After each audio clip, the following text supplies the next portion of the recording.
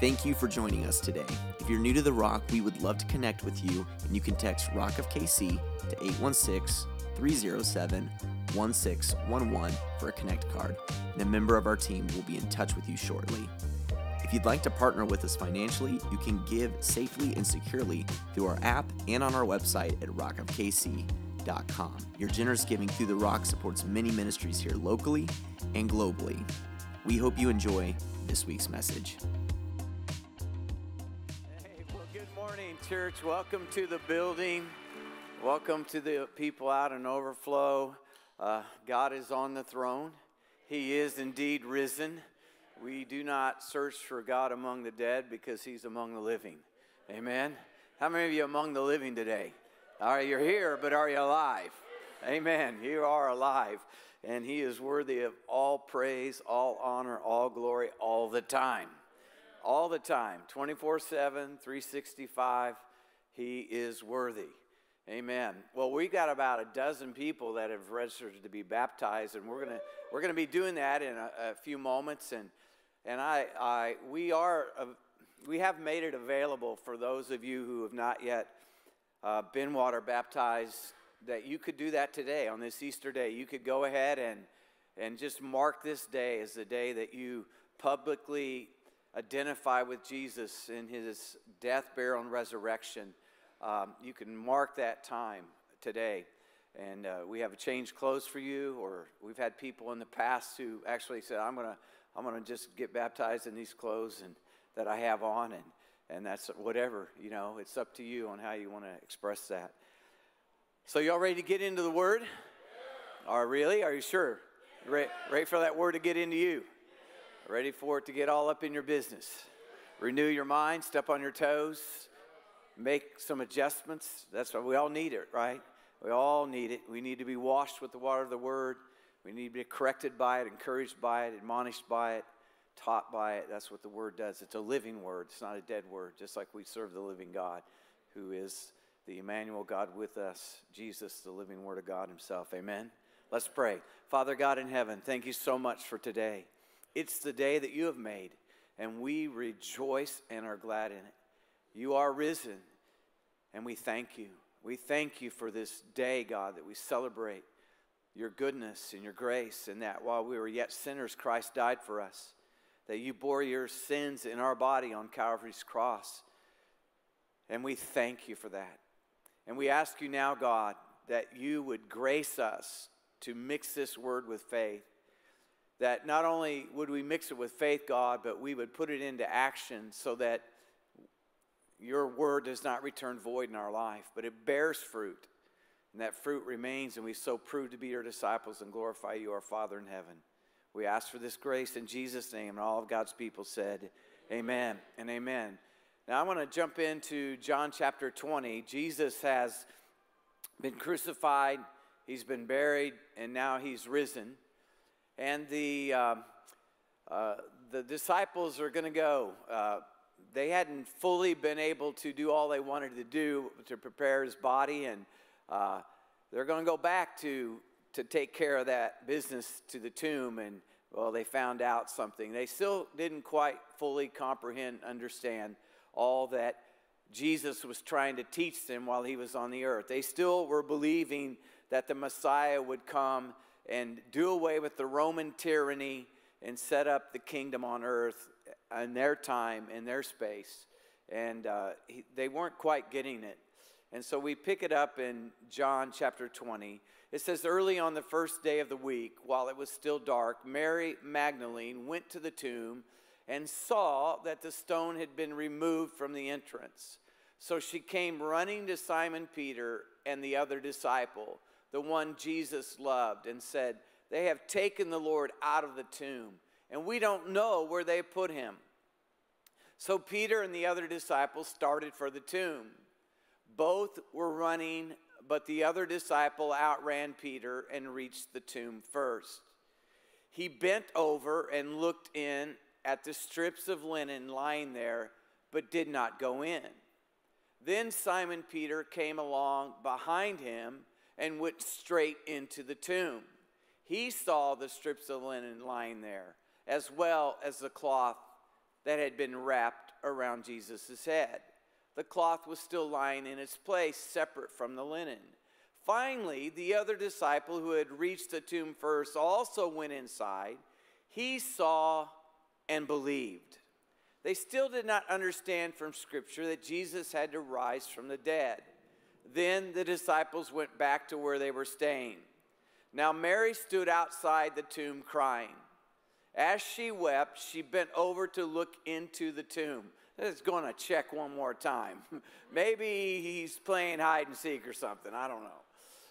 And saw two angels in white seated where Jesus' body had been, one at the head and the other at the foot. You would imagine that moment. They asked her, "Woman, why are you crying?" "They have taken my Lord away," she said, "and I don't know where they have put him." At this, she turned around and saw Jesus standing there, but she did not realize it was Jesus until he heard his voice. He asked her, "Woman, why are you crying? Who is it you are looking for?" Thinking he was the gardener, she said, "Sir, if you have carried him away, tell me where you have put him, and I will get him." Jesus said to her, "Mary." You know, you knowing and hearing Jesus call your name is the most important time that your name will ever be called. Do you realize that? The moment you hear him call your name is the most important time your name will ever be called. And when he spoke Mary, she knew. She turned to him and cried out in Aramaic, "Rabboni," which means teacher. And Jesus said, "Do not hold on to me, for I have not yet ascended to the Father. Go instead to my brothers and tell them, I am ascending to my Father and your Father, to my God and your God." Mary Magdalene went to the disciples with the news, "I have seen the Lord." And she told them that he had said these things to her. I'm going to title this Easter message, "Do You See Clearly Now?" Do you see clearly now? How many of you remember the song, "I can see clearly now, the rain is gone"? God is wanting a people who see clearly. God is wanting a people who don't just observe a thing, but encounter something.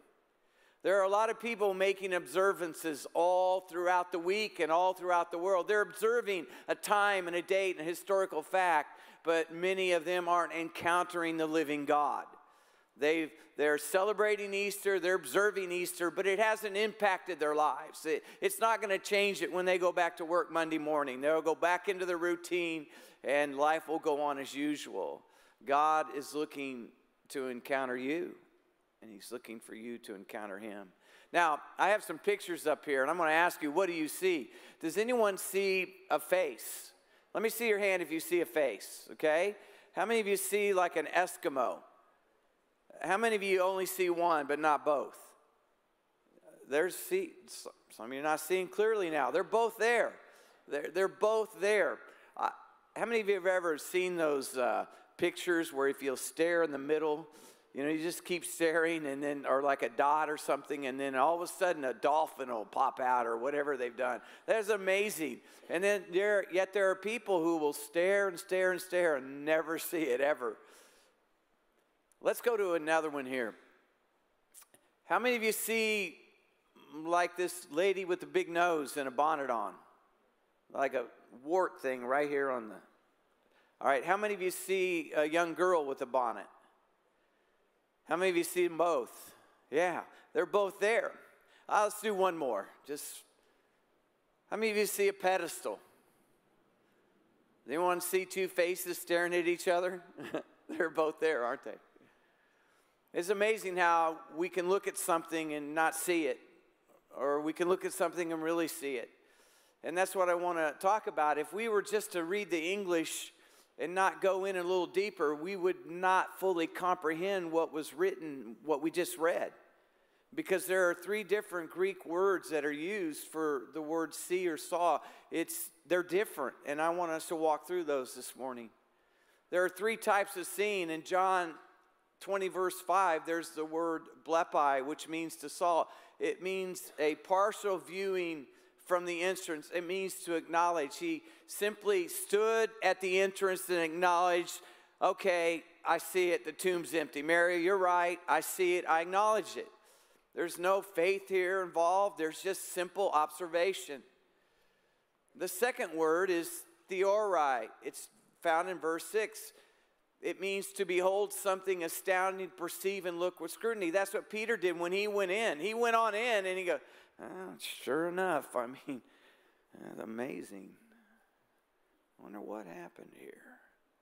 So he's observing and seeing, and he's beginning to develop maybe a theory. I wonder who stole his body. I wonder what happened. How did the tomb get open? And there are people who are still in that state. They're looking at, there may be something to this. I'm happy for you if you believe it. I mean, it makes you a better person. It's okay.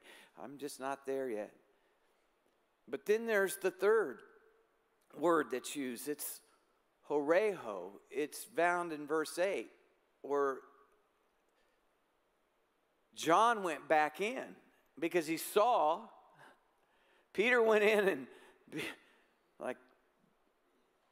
and then John went back in and says he saw and he believed. It means to see with the eyes, to see with the mind, to perceive and to know, to see, i.e. become acquainted with by experience, to see to the point of belief.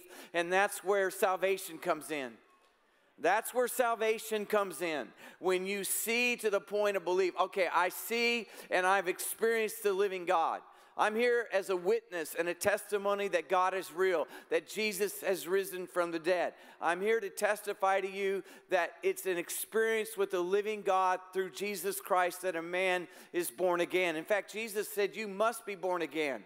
You must be born again. You can't even see the kingdom of God. It won't make any sense to you.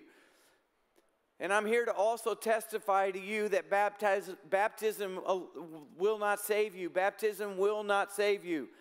How do I know? Because I was baptized. I was baptized and I was not born again. I went down into the water. What I discovered was I went into the water a dry sinner. I came out a wet sinner. How do I know? Because I kept on sinning. I kept on sinning right after that. And I didn't know God personally. I had not encountered Jesus. I had a little bit of religion. I had a little bit of knowledge and understanding. But I had not seen and believed to the point of being born again and becoming a new creation in Christ Jesus. You see, that's what God is after on this resurrection Easter weekend. He's after a people who will encounter Him. He's after a people who will receive Him and become a child of God. There's not a ritual that you can go through that will make you a child of God. You must be born again. And that's good news, because then it's not dependent upon you, on what you've done and the boxes you check off. No. You are totally dependent upon the sacrifice of Christ on Calvary's cross when He said it's finished. It's done. And when it's finished and it's done, there's nothing more to add to it. It's finished and it's done. And we are not saved by our merits. We are saved by the merit of God who died on the cross for us. That is good news today. We can do away with all our religious duties because we believe in the risen Christ. Now you say, Pastor, what do you mean by that? I said, you mean we don't have to feed the poor? We don't have to clothe the naked? No. No, we don't have to, but guess what? We get to, because now we've encountered the living God who is now wanting to do that through our lives. Because He first loved us, we love Him back. And out of love, we want to be obedient to the one who gave His life for us. It's what my son was sharing about us. We do this out of willingness, not out of ought, not out of should. Like, don't should on me. That's not original with me. I heard it from someone else. Blame them for putting it in my mind. We get to. He's the living God. I don't have to be here today. I want to be here today. I don't have to lift my hands in worship. I want to. I don't have to bow my knees and worship. I get to. He's the living God. I've been saved. I've been born again. I've been cleansed and forgiven of all my sins. And I was a rascal. Maybe not as much of a rascal as some of you all. But my sin was still a sin. And it separated me from God. And when Jesus gave his life for me, opened my eyes and let me see, pulled back the veil. It's amazing. The only regret I have of becoming a believer in Jesus is that I hadn't done it sooner. That's the only regret. Honest, I stand before you, honest to God. It's the only regret that I didn't know him sooner.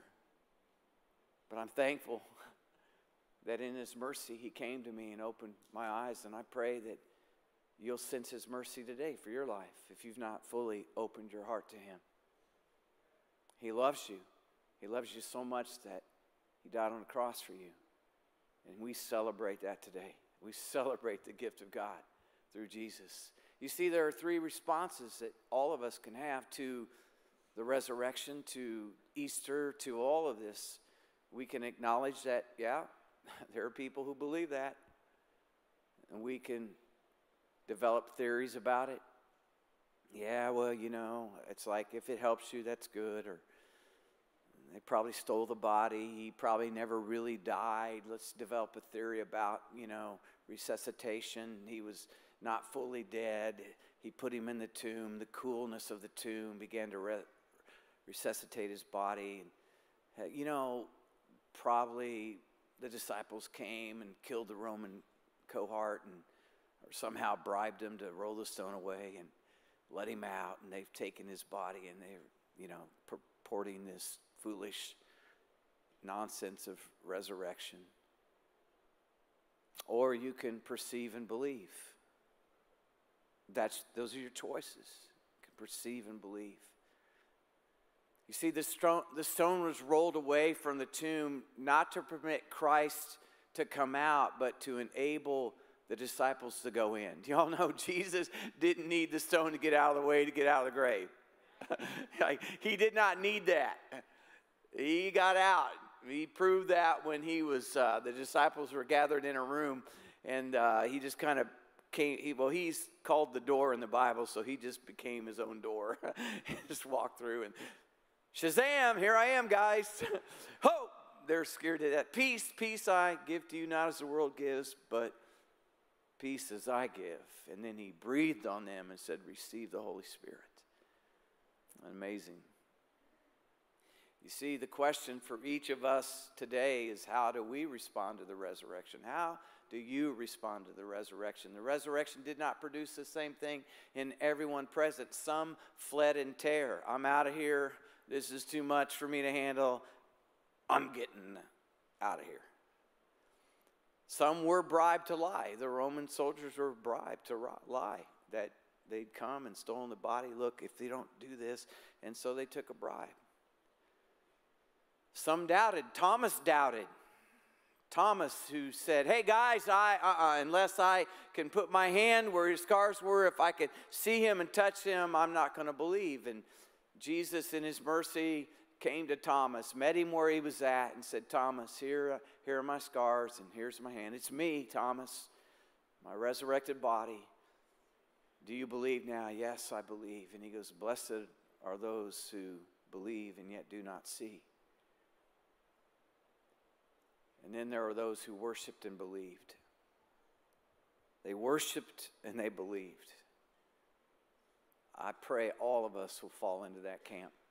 All of us will personally come into that camp. You see, God doesn't have any grandchildren. You all know that. He only has children. You don't get born again, it's only one by one. One soul, one heart saying yes to this amazing love. Yes, Jesus, I need to be saved. Yes, I need to be forgiven. Yes, I need to turn from my way, and I turn to you, the living way. I want your life. I want it. I need it. In closing, I want to share this story. It's a modern day parable. no evidence that this actually happened, but I love the meaning behind it. It's a parable to bring about a point. There once was a fabulously wealthy man who loved his son above all things. To stay close to his son, they began to build an art collection together. Every spare minute, they were out at auctions and sales, acquiring rare works of art, everything from Picasso to Raphael. By the time the Vietnam conflict broke out, they built one of the rarest, most valuable collections in the world. A letter came one day informing the son he had been drafted. The father offered to pull some strings, but the son felt compelled to serve his country as his father and grandfather did before him. The son went off to war, but he wrote his dad every day. One day the letter stopped. The father's worst fears were realized when he received a telegram from the War Department informing him his son had been killed while attempting to rescue another soldier. About 6 months later, there was a knock at the door. A young soldier with a large package under his arm said, "Sir, you don't know me, but I am the man your son saved on that fateful day he died, deep in the jungles of Vietnam.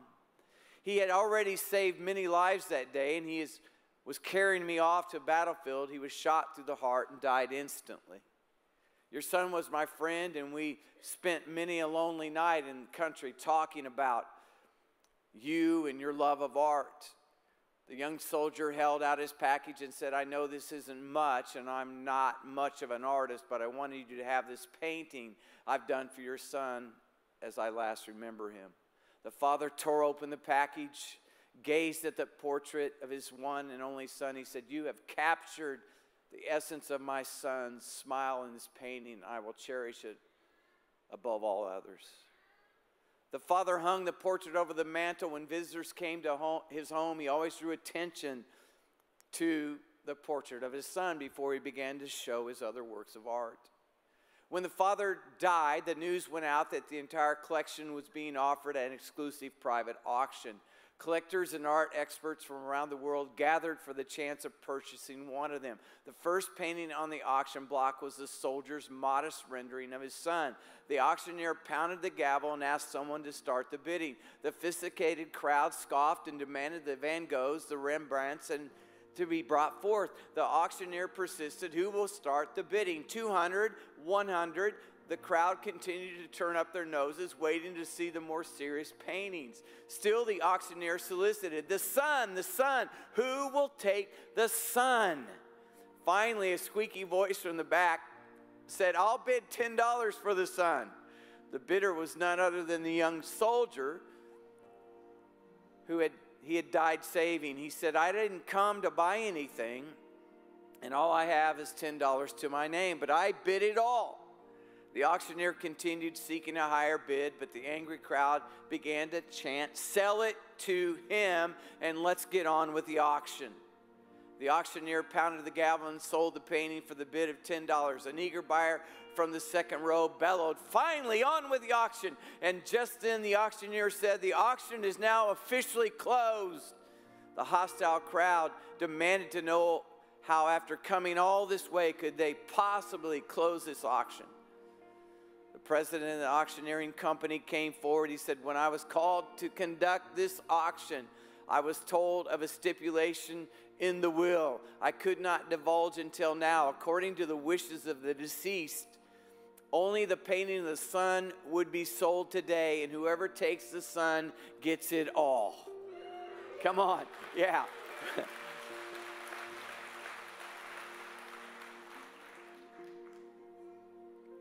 And so he said with the final gavel, "The auction is closed," and the crowd sat in stunned silence as the young man inherited everything. And there's the truth of this story. If you take the son, you get everything. You get eternal life, you get forgiveness, you get eternity in heaven, you get pleasures at his right hands if you take the son. But if you reject the son, you get none of it. And Jesus offers his life for you. Will you give your life to him? That's the question. I want you to stand with me if you would, please. You see, 1 John, go back to the scripture. 1 John 5 tells us, "He who has the Son has life. He who does not have the Son of God does not have life. I write these things to you who believe in the name of the Son of God, so that you may know that you have eternal life. Here's the truth. You are going to be dead longer than you're going to be alive on earth. That's the absolute truth. 70, maybe 80. Just read about someone who's 106. Not too many people live beyond that. You'll be dead longer than you will have ever been alive here on this earth. And so the question is, what plans have you made for your forever? What plans have you made for your forever? Oh, don't say to me, I got plenty of time to consider this. No, you don't. You never know what the day may bring forth. I just read this past week about a 62-year-old pastor. He's a pastor. He pastored for years, and then he started a missions agency, and he was going around to his denominational churches to preach and share the news and to raise awareness and finances for his mission. And on his way to his preaching assignment, a 30-some-year-old person was driving under the influence in the wrong way, ran into him and killed him. Didn't even make it to his assignment. You don't know. None of us know what tomorrow may bring forth. We don't live in a morbid state, but are you ready? Are you ready to meet your Maker? Have you made peace with God? Those are questions we need to talk about and we need to ponder. Because today's the day of salvation. Don't put off the most important decision you'll ever make in your life. You see, the resurrection is a historical fact. Pontius Pilate was a historical figure that can be verified. The resurrection is evidence that there is life after death. Salvation is not what you can do for God, but you receiving what God has done for you. Easter is a day that changed everything. The question is, have you made the decision to let it change you? Well, it changed my dad, and it changed my mom, and my grandpa speaks of it, and my grandmother, and my aunt, and my uncle, and my cousins, but that's great, but what about you? You see, the first recorded question that God asked mankind after the fall into sin was, where are you? Adam, where are you? Now, Google had not gone down. Fiber had not gone down. His GPS was not, it hadn't stopped working. Y'all understand that. God wasn't saying, Adam, where are you physically at? I can't find you. No, Adam, where are you? What have you done, Adam? What's gone on? What's happened? Who told you you were naked? Come on, confess it. Get real. And see, until we're ready to get real, change isn't going to happen. Until we're done playing, nothing's going to change. It's time to get real. It's time to quit playing. God wasn't playing when Christ died on Calvary's cross. He demonstrated his love for you and me. You say, how do I know God loves me? Look to Jesus. Look to the cross. It's right there. It's right there. Well, he didn't give me my new house. Hey, listen.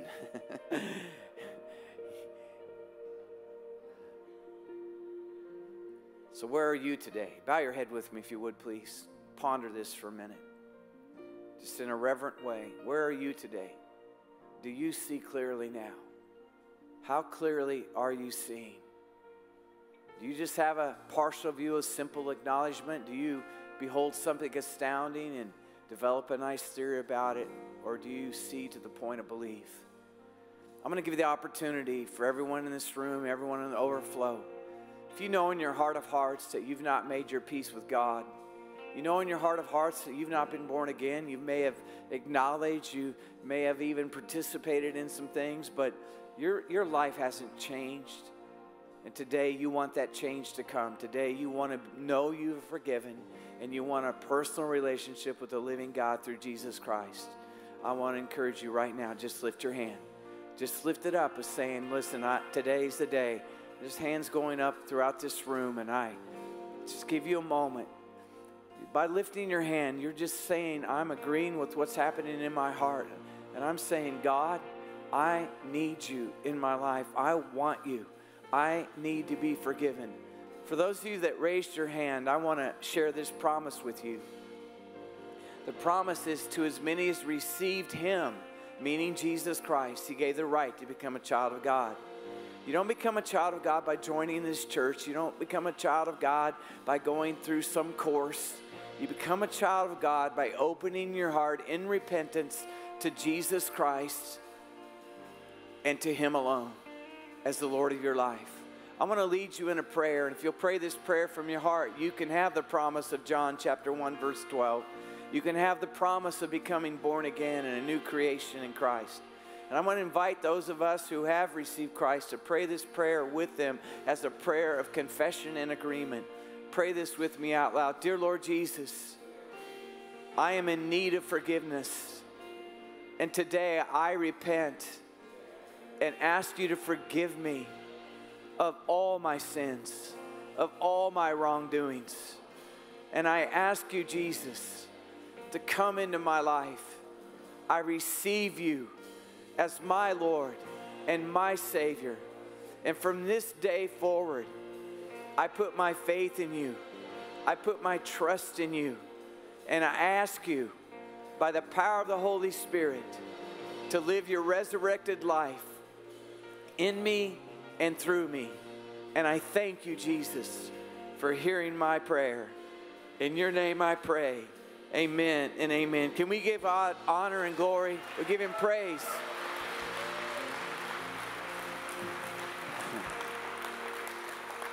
For those of you that prayed, maybe you're returning to God, or maybe you're turning to God for the first time, we celebrate with you. We rejoice with you. Because the Bible says there's more joy in heaven over one sinner who repents than over 99 who don't need to be in repentance. There's a great celebration going on in heaven. And for those of you that prayed, we have, after this service is over, and I know we have a large crowd in here, but I encourage you to make your way over to our Fresh Start area. It's to my right and to your left, and there are some people that will answer any questions you might have, or definitely want to put a book in your hand called Fresh Start. It'll help explain some of the things that you said yes to today. And I encourage you, if you don't have a home church, we'd love for you to come and join us in our journey. None of us are perfect here. And that won't happen until Jesus returns or we go to be with him. But we're on a journey, and we've said yes to him. We're seeking to walk with him in humility and in love, the way that he walked on the earth. And we'd love to walk in that journey with you. Some of you are here now and you say, Pastor, I'm ready to be baptized. And I said, yay to that. Look, if you want to be baptized today, if you just want to go ahead and say, I'm done with excuses or tradition or whatever, like, I know it's my time. You can just make your way, begin to make your way as we begin to sing back to the sound booth, and there will be people there that will instruct you on where you can change, or if you want to be baptized in the clothes you're in, you're welcome to do that. Can we give God glory for what he's doing in our midst? Amen. And so if you want to be baptized, you didn't plan on being baptized, but now's your time. Go ahead and make your way. I'm going to go over, I'm going to take my jacket off, and we're going to baptize these people that have said yes to Jesus, and they're coming forth with their confession of faith. Amen.